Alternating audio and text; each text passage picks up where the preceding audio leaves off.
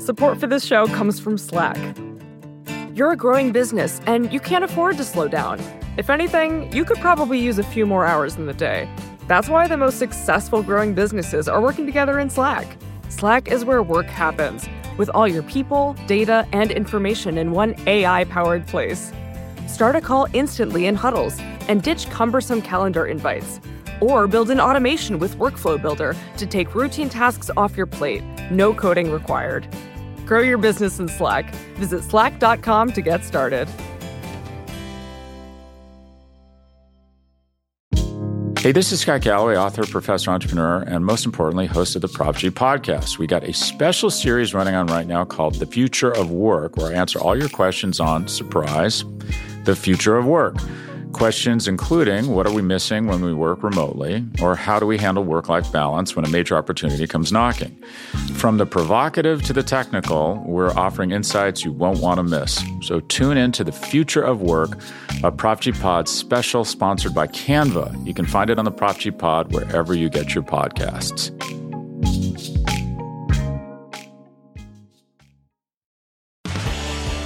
Welcome to Recode Media with Peter Kafka. That is me, sweating in Brooklyn, because it's that time of year. Very pleased to have our guest, the CEO of Tubi, not Tubi TV, Farhad Masudi. Welcome, Farhad. Thank you. Thank you for having me. I think a lot of people who listen to this show know what Tubi is. I think several of them will know that you sold the company recently for $445 million, plus maybe another $45 million. A lot of money to Fox.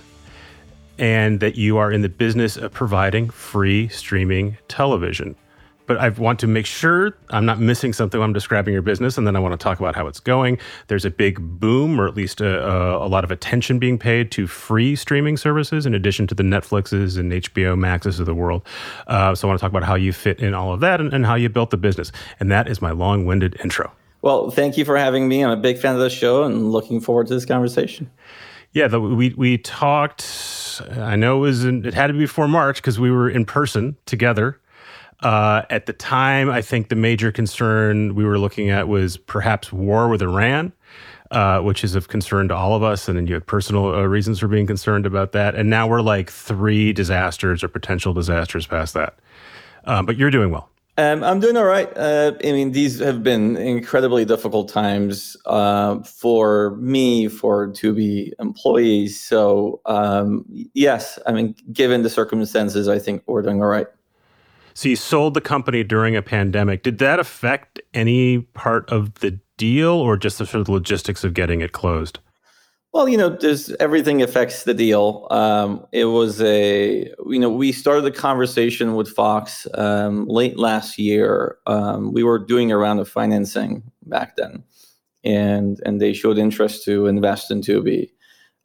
We were really planning on taking the company public, and that was going to be our last round of financing.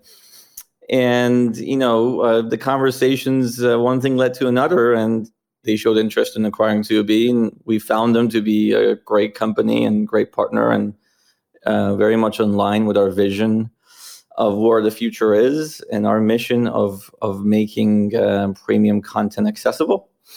And the conversations led to an acquisition offer, and then while we were discussing, the pandemic hit. So the rest is history.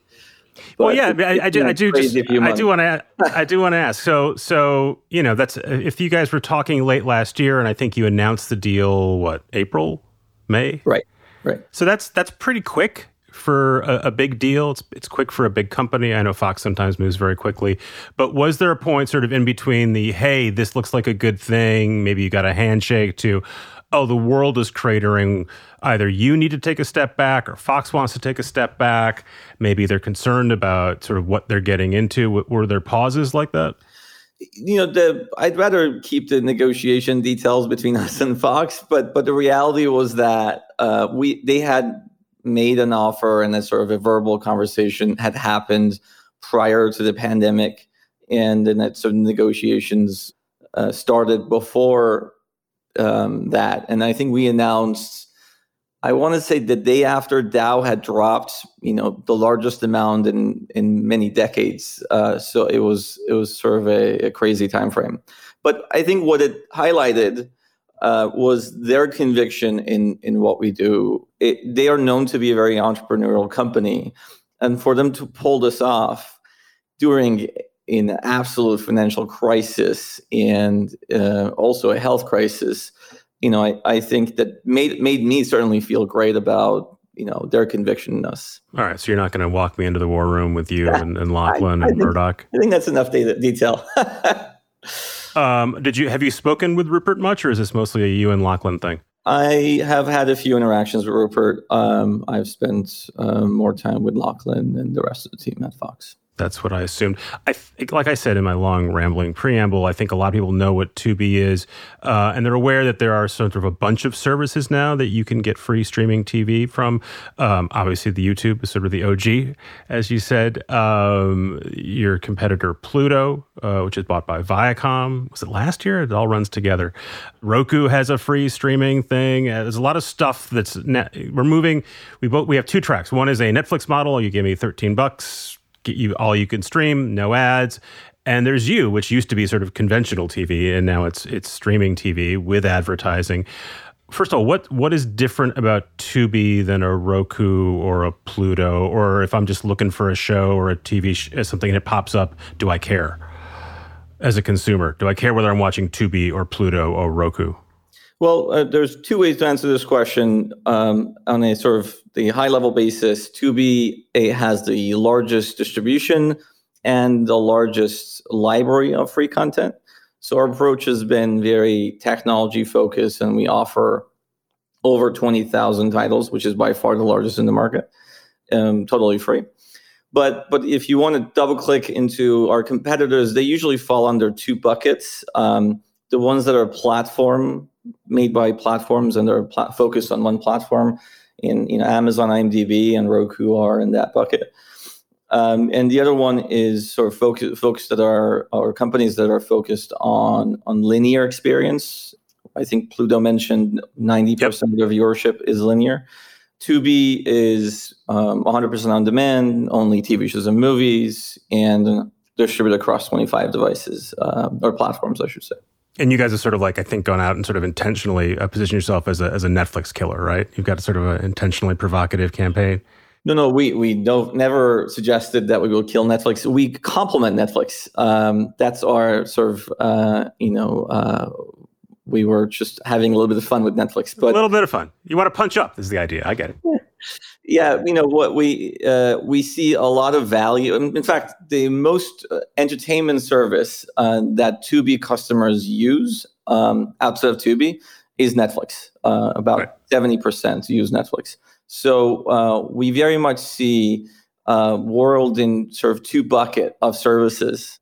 Ones that offer you access to premium original content, and those are mostly subscription-based services. And then us and free services that complement them with a much larger library of content, a subset of which is relevant to you. So, which is why we invested most of our time and resources in building a personalization engine and growing our library. I'm assuming that, like everyone else who does video, you saw a big spike in consumption metrics. I assume you brought on more users. Anything about your COVID/pandemic spike that differs from other video services? We did see a huge spike. We announced in the month of April we had the highest viewership of over 200 million hours watched on Tubi. You'd be doing it wrong if people weren't flocking to you in record numbers. You should hang it up, right? Agreed. I'm pretty sure most streaming services saw a big spike. So we're definitely not the only ones. Unfortunate that the cause was a pandemic, but yeah, we saw it was 150% growth year-over-year viewership, so it was a huge spike. Who is a Tubi user, and what can I learn about sort of the demographics of a Tubi user if I go look and see what you're streaming? Well, we started as a service for cost-conscious consumers who wanted more streaming, but didn't want to pay more for it. But at this point, our scale is, we've announced we have over 25 million MAU. So at this point, we reach so many people in the United States that the sort of income and cost consciousness isn't really the key factor. They're in their mid to low 30s across the US. And again, the number one service they use outside of Tubi is Netflix. Mm-hmm. We have very little overlap with cable customers. So a lot of them can't be reached. For example, if you're an advertiser, you have a huge extended reach if you use Tubi as a medium for advertising. And the thing that Tubi does that's very different than pretty much all streaming services is that most streaming services start with their content, right? So they're content-first companies. We're a tech-first company, which means we really want to focus on personalization rather than a few titles. So we have users that are super fans of anime. We have users that are super fans of horror movies, kids content, and you keep going. So you're big enough to accommodate many niches, and sort of you saw Netflix go through this as well. Like as they started original content, they were sort of going directly after HBO and sort of making stuff in that vein, and now they've gone much broader. They're still making the HBO stuff, but they're making other stuff as well. Yes. Why do I have in my head that Tubi overperforms with Black African-American audiences? Yeah, we do have a huge African-American audience, and we, basically our data showed that there's a big demand from those users, and we decided to lean in, and we're continuing to license more and more content and program for African Americans in the U.S. Is that something where you put out Tubi and you found that was your audience, or did you go after that audience to begin with? How does that evolve? No, we didn't. We just looked at the data, and we over-index in a bunch of niche audiences or niche content categories. African-American is a huge category for us. And so we certainly index high there. And the data showed it, and we leaned in. And that's really what Tubi is really good at, is looking at data, analyzing it. Our mission is really to super serve the underserved. And that includes African-American audiences. We launched Kids and Family. We're launching a Spanish content on Tubi. So we're going to continue doing that. And that's really why we complement subscription services very well. So becoming part of Fox how will that affect what you do? I mean, I can see two obvious paths. One is Fox kind of just stays hands off and, may perhaps uses you to promote shows here and there, or you become sort of the streaming arm of Fox.com. I see Viacom and CBS sort of going back and forth with Pluto in terms of whether that's going to be sort of an extension of their linear networks or whether it's going to be a streaming service that also has stuff from them. Where do you think it's going to end up with you guys? Well, first of all, Fox is very lean, and that's one of the main reasons one of the key reasons I should say that I really was attracted to sort of our conversation with Fox. So we're growing Tubi Fox partnership on several fronts. Ad sales, huge opportunity there to work together. Look, they're number one news, sports, entertainment. We're largest AVOD service in the country. So the combination is really powerful, especially when you think about the audience reach that we have, which is very complementary. On the content front, we got Masked Singer on Tubi. It's the number one rated TV show. We announced we're getting Lego Masters on Tubi. I believe you're a fan. I saw you tweeted about that before. What about Ultimate Tag? Is that a Fox show? We've been watching a lot of that most recently. We're now getting in that era of the pandemic. Yeah, we're watching televised Tag. I got to watch it. It's got the JJ Watt on it. Sorry to interrupt while I talked about my TV viewing. So Fox is going to give you some stuff. I mean, they're still putting all their stuff still goes to Hulu and their standard portals, but they're giving you stuff as well. That sort of seems like a no-brainer. Right. And then also marketing, distribution, co-marketing. So there's a lot of opportunities that this acquisition opens up, which is fantastic. I have other questions for you. I want to take a quick break so we can hear from sponsors. We'll be right back.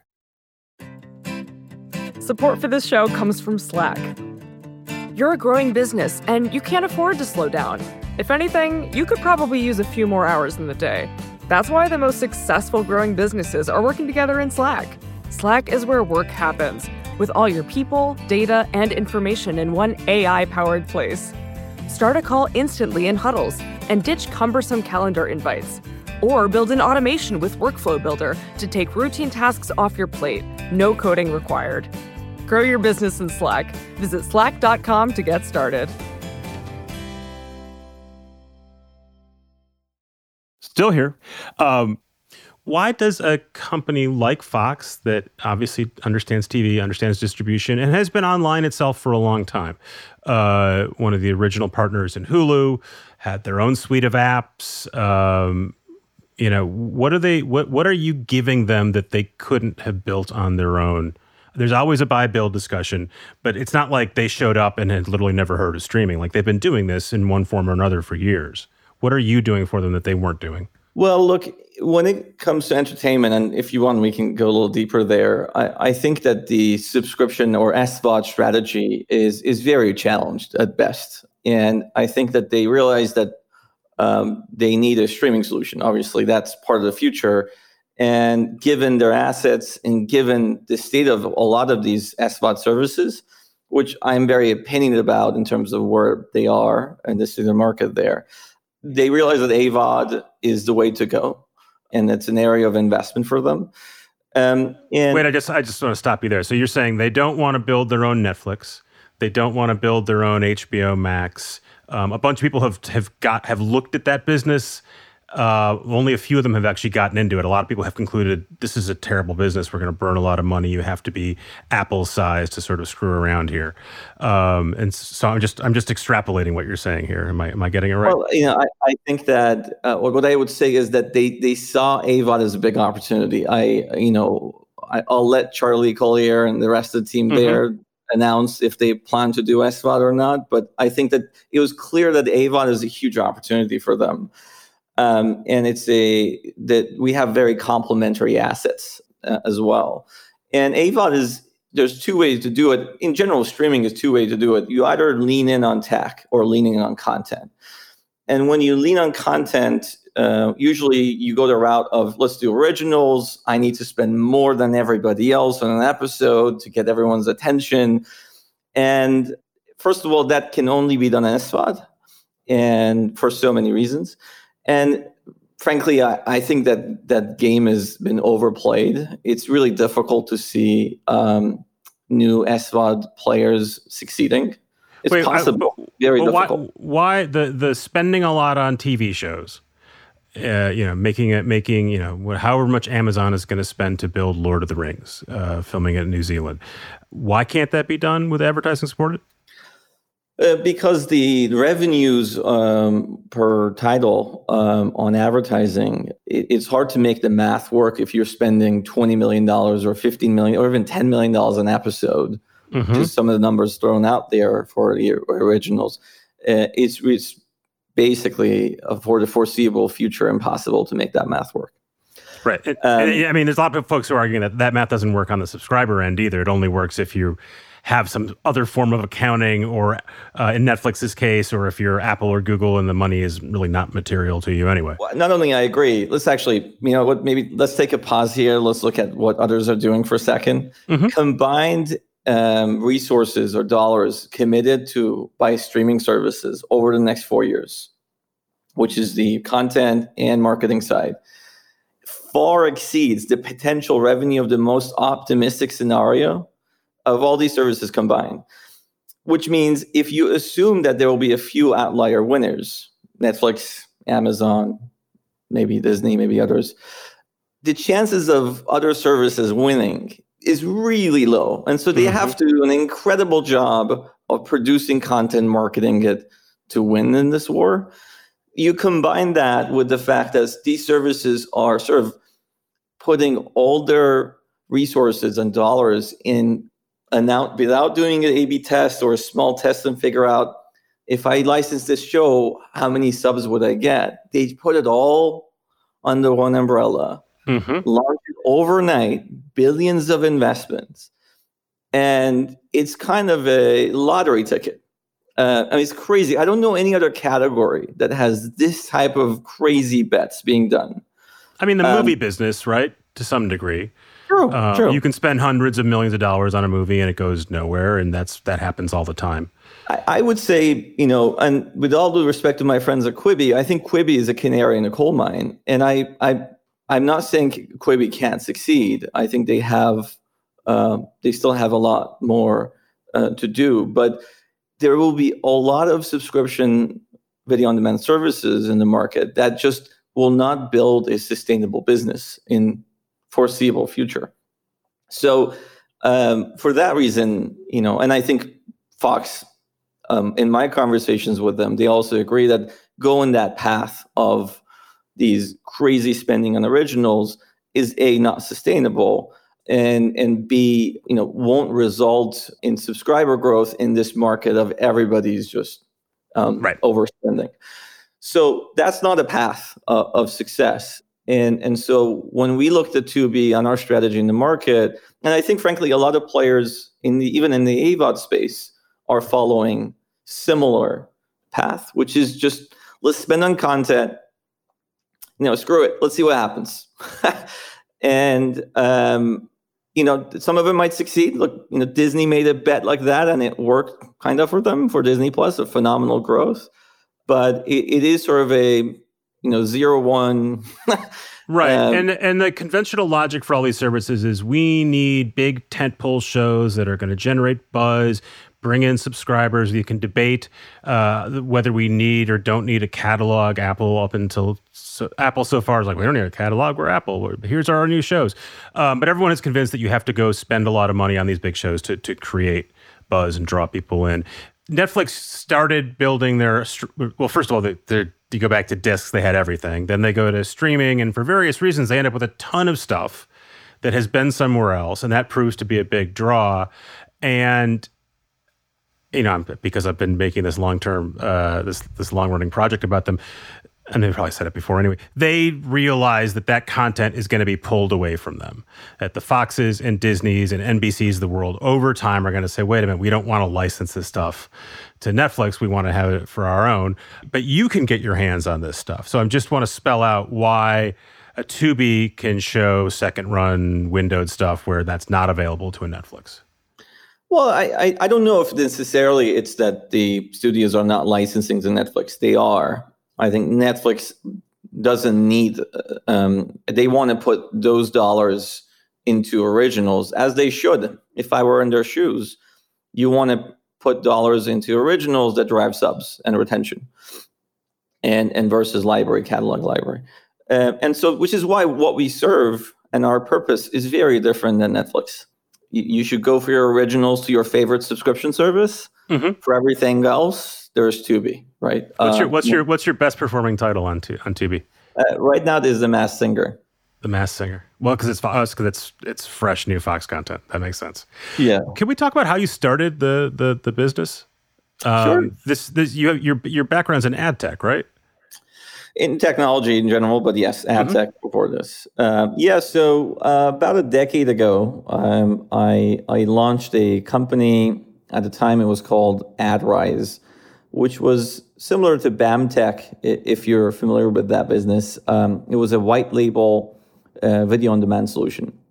We powered other streaming services behind the scene, such as Starz and Discovery Channel and many others. And we built a lot of tech, and that was really our forte. So we built a content management solution, ad serving, and many other pieces. I don't want to bore you. You go to someone like Starz, who's in the business of making television shows and movies, and say, we're going to help you stream it. Correct. And they say, great. Yeah. And we would launch you an app, a streaming app across all devices. So we launched an anime app for Starz called Manga back in the days. It was everywhere. And we learned a lot about how to market these services, how to build them, what works, what content works, how to do user acquisition, how to measure retention. So we learned a lot in that process. We also learned that it's very difficult to do it when when you're the white label party and you can't really make the decisions.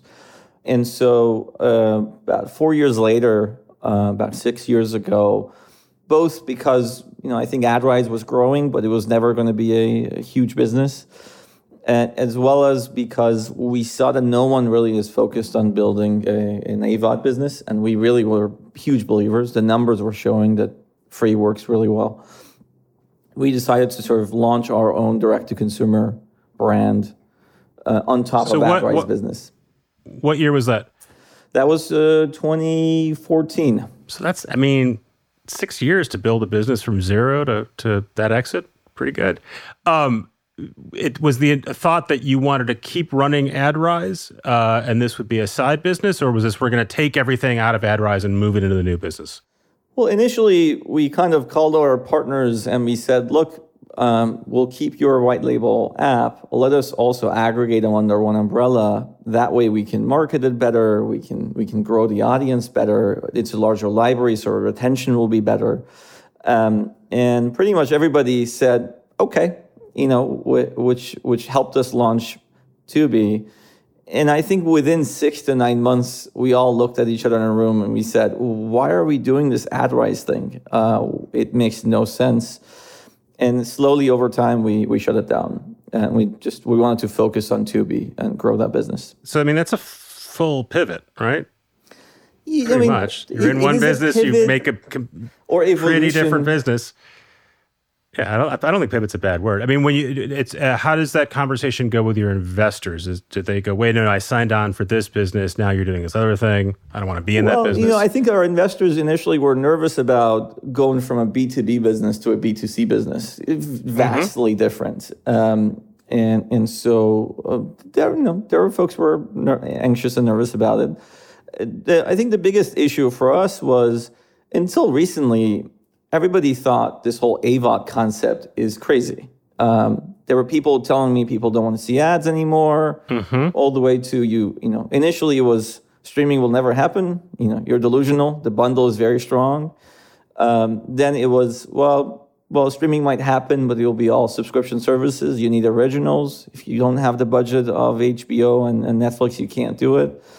And I think that what was really difficult was the VCs were either not familiar with entertainment space and all the intricacies of this space, or they'll call their buddy at a studio and their buddy would tell them they're doing it the wrong way. You need to do originals. You need big shows. It's all about the content. And so that was really difficult to raise money, frankly, for years for us. Go back to the idea that advertising is sort of on its way out and everyone's moving to an ad-free world. It makes a lot of sense to someone like me because I'm paying for Netflix and I'm paying for HBO Max and I still have a live TV service from Hulu, but I really almost never watch it. So there aren't a lot of ads in my video viewing life. And when I do find them, they're jarring. And I sort of tolerate them. And if I can afford to make them go away, I will. So am I just in a really tiny minority that's talking to each other? Or are people going to, you were saying that, most of your customers or the biggest service that your customers have is Netflix. So they've got an ad-free service on one end and then one with ads. How do you think your audience is thinking about this? They'd like to not have ads, but they can't afford to? Well, look, I think there are different services, different value propositions. In the case of Netflix customers, I think their expectation is no advertising for what they get and what they pay for. And I don't think they would be tolerant of ads on Netflix, at least today. On the other hand, when you look at platform businesses that are not content or original based, YouTube, Facebook, Instagram, these businesses, I think most of their customers are comfortable seeing limited number of relevant advertising, and in return not having to deal with subscription and thinking about it at the end of the month and is it worth it? Did I watch something in the past 30 days? So it's simple as I get that if it's free, there'll be ads and I'm okay with that. Yeah. And we have a significantly lower ad load than cable TV. We've announced 4 to 6 minutes of ads every hour. And I think we're the lowest ad load in the marketplace, and even half of Hulu. So Yeah, I think that so long as the ads are not annoying and the ad load is reasonable, I think people will be okay with it. When is the grand future of the targeted TV/video ad coming to me where instead of just showing me the generic ad that everyone else gets on TV, they know as much about me as Facebook or Google does, and so I get stuff that's supposedly relevant to my interests.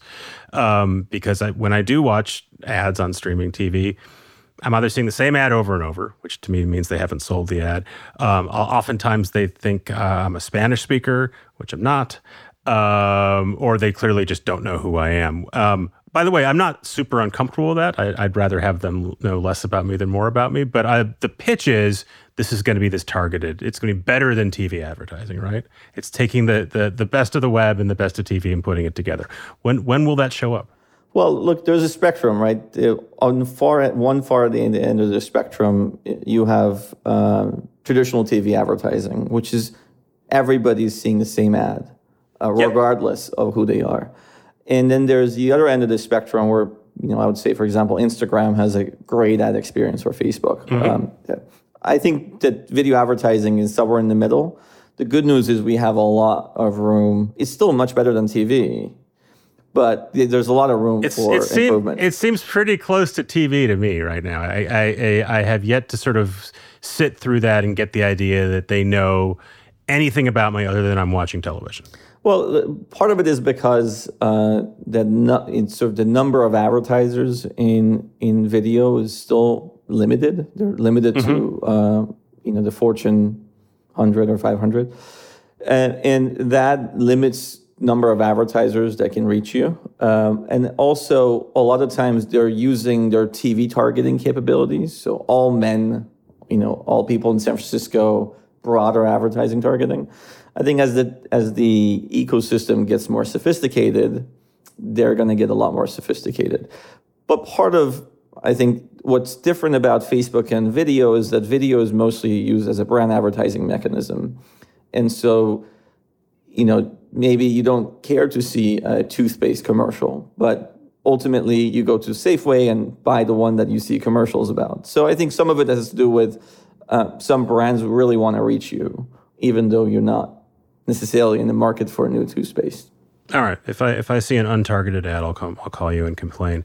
I wanted to ask you a personal question, and I want to make sure I'm not speaking out of school, but you're born in Iran, correct? I was born in the United States, but I grew up in Iran. Grew up in Iran through what age? So I was born in Philly. My parents were going to school there until I was 9 months old. Then they went back to Iran, and I was there until 2000. I was 19 years old. I come to U.S. for a summer vacation that never ended.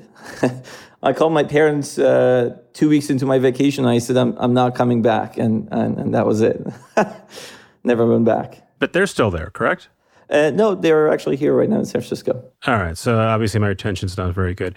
But I do remember talking to you, and it was, like I referenced, it was sort of the most recent height of tensions between the U.S. and Iran.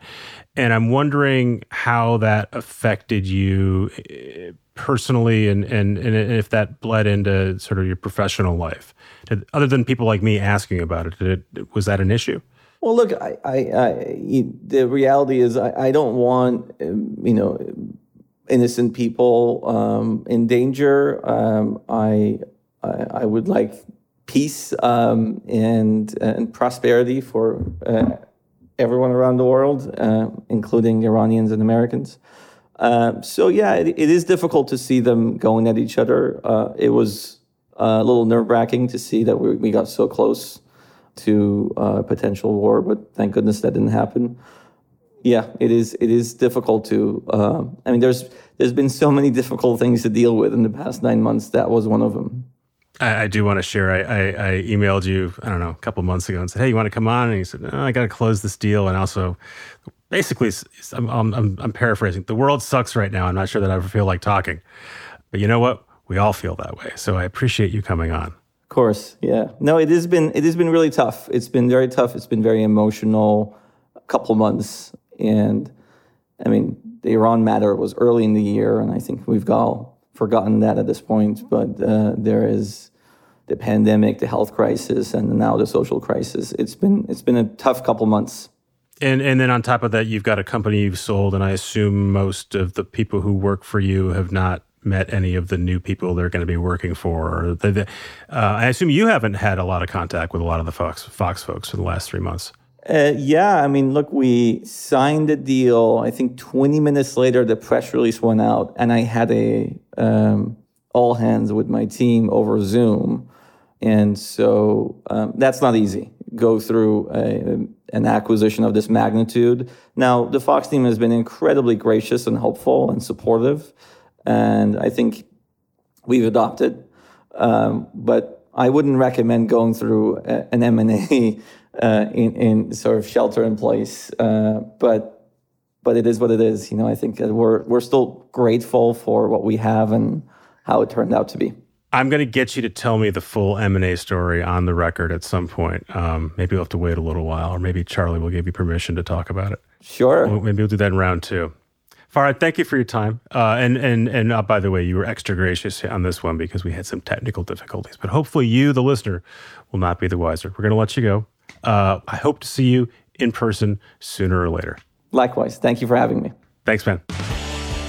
That was super fun. Thanks again to Jelani and Joel, who produce and edit the show. Thanks again to our sponsors who let us bring the show to you for free.